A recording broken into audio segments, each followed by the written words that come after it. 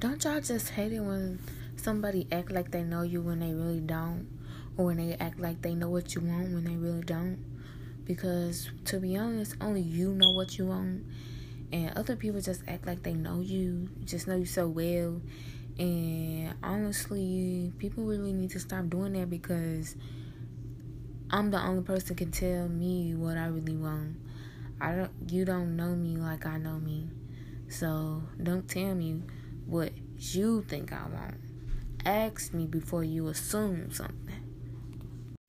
I hate when people be like, y'all this and y'all that, when it's not even y'all. It's just one person.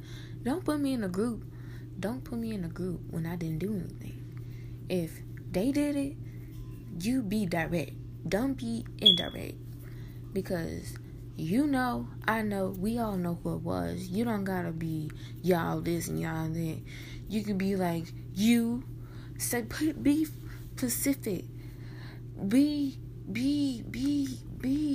like direct. Be direct with me. Come direct. Don't come indirect.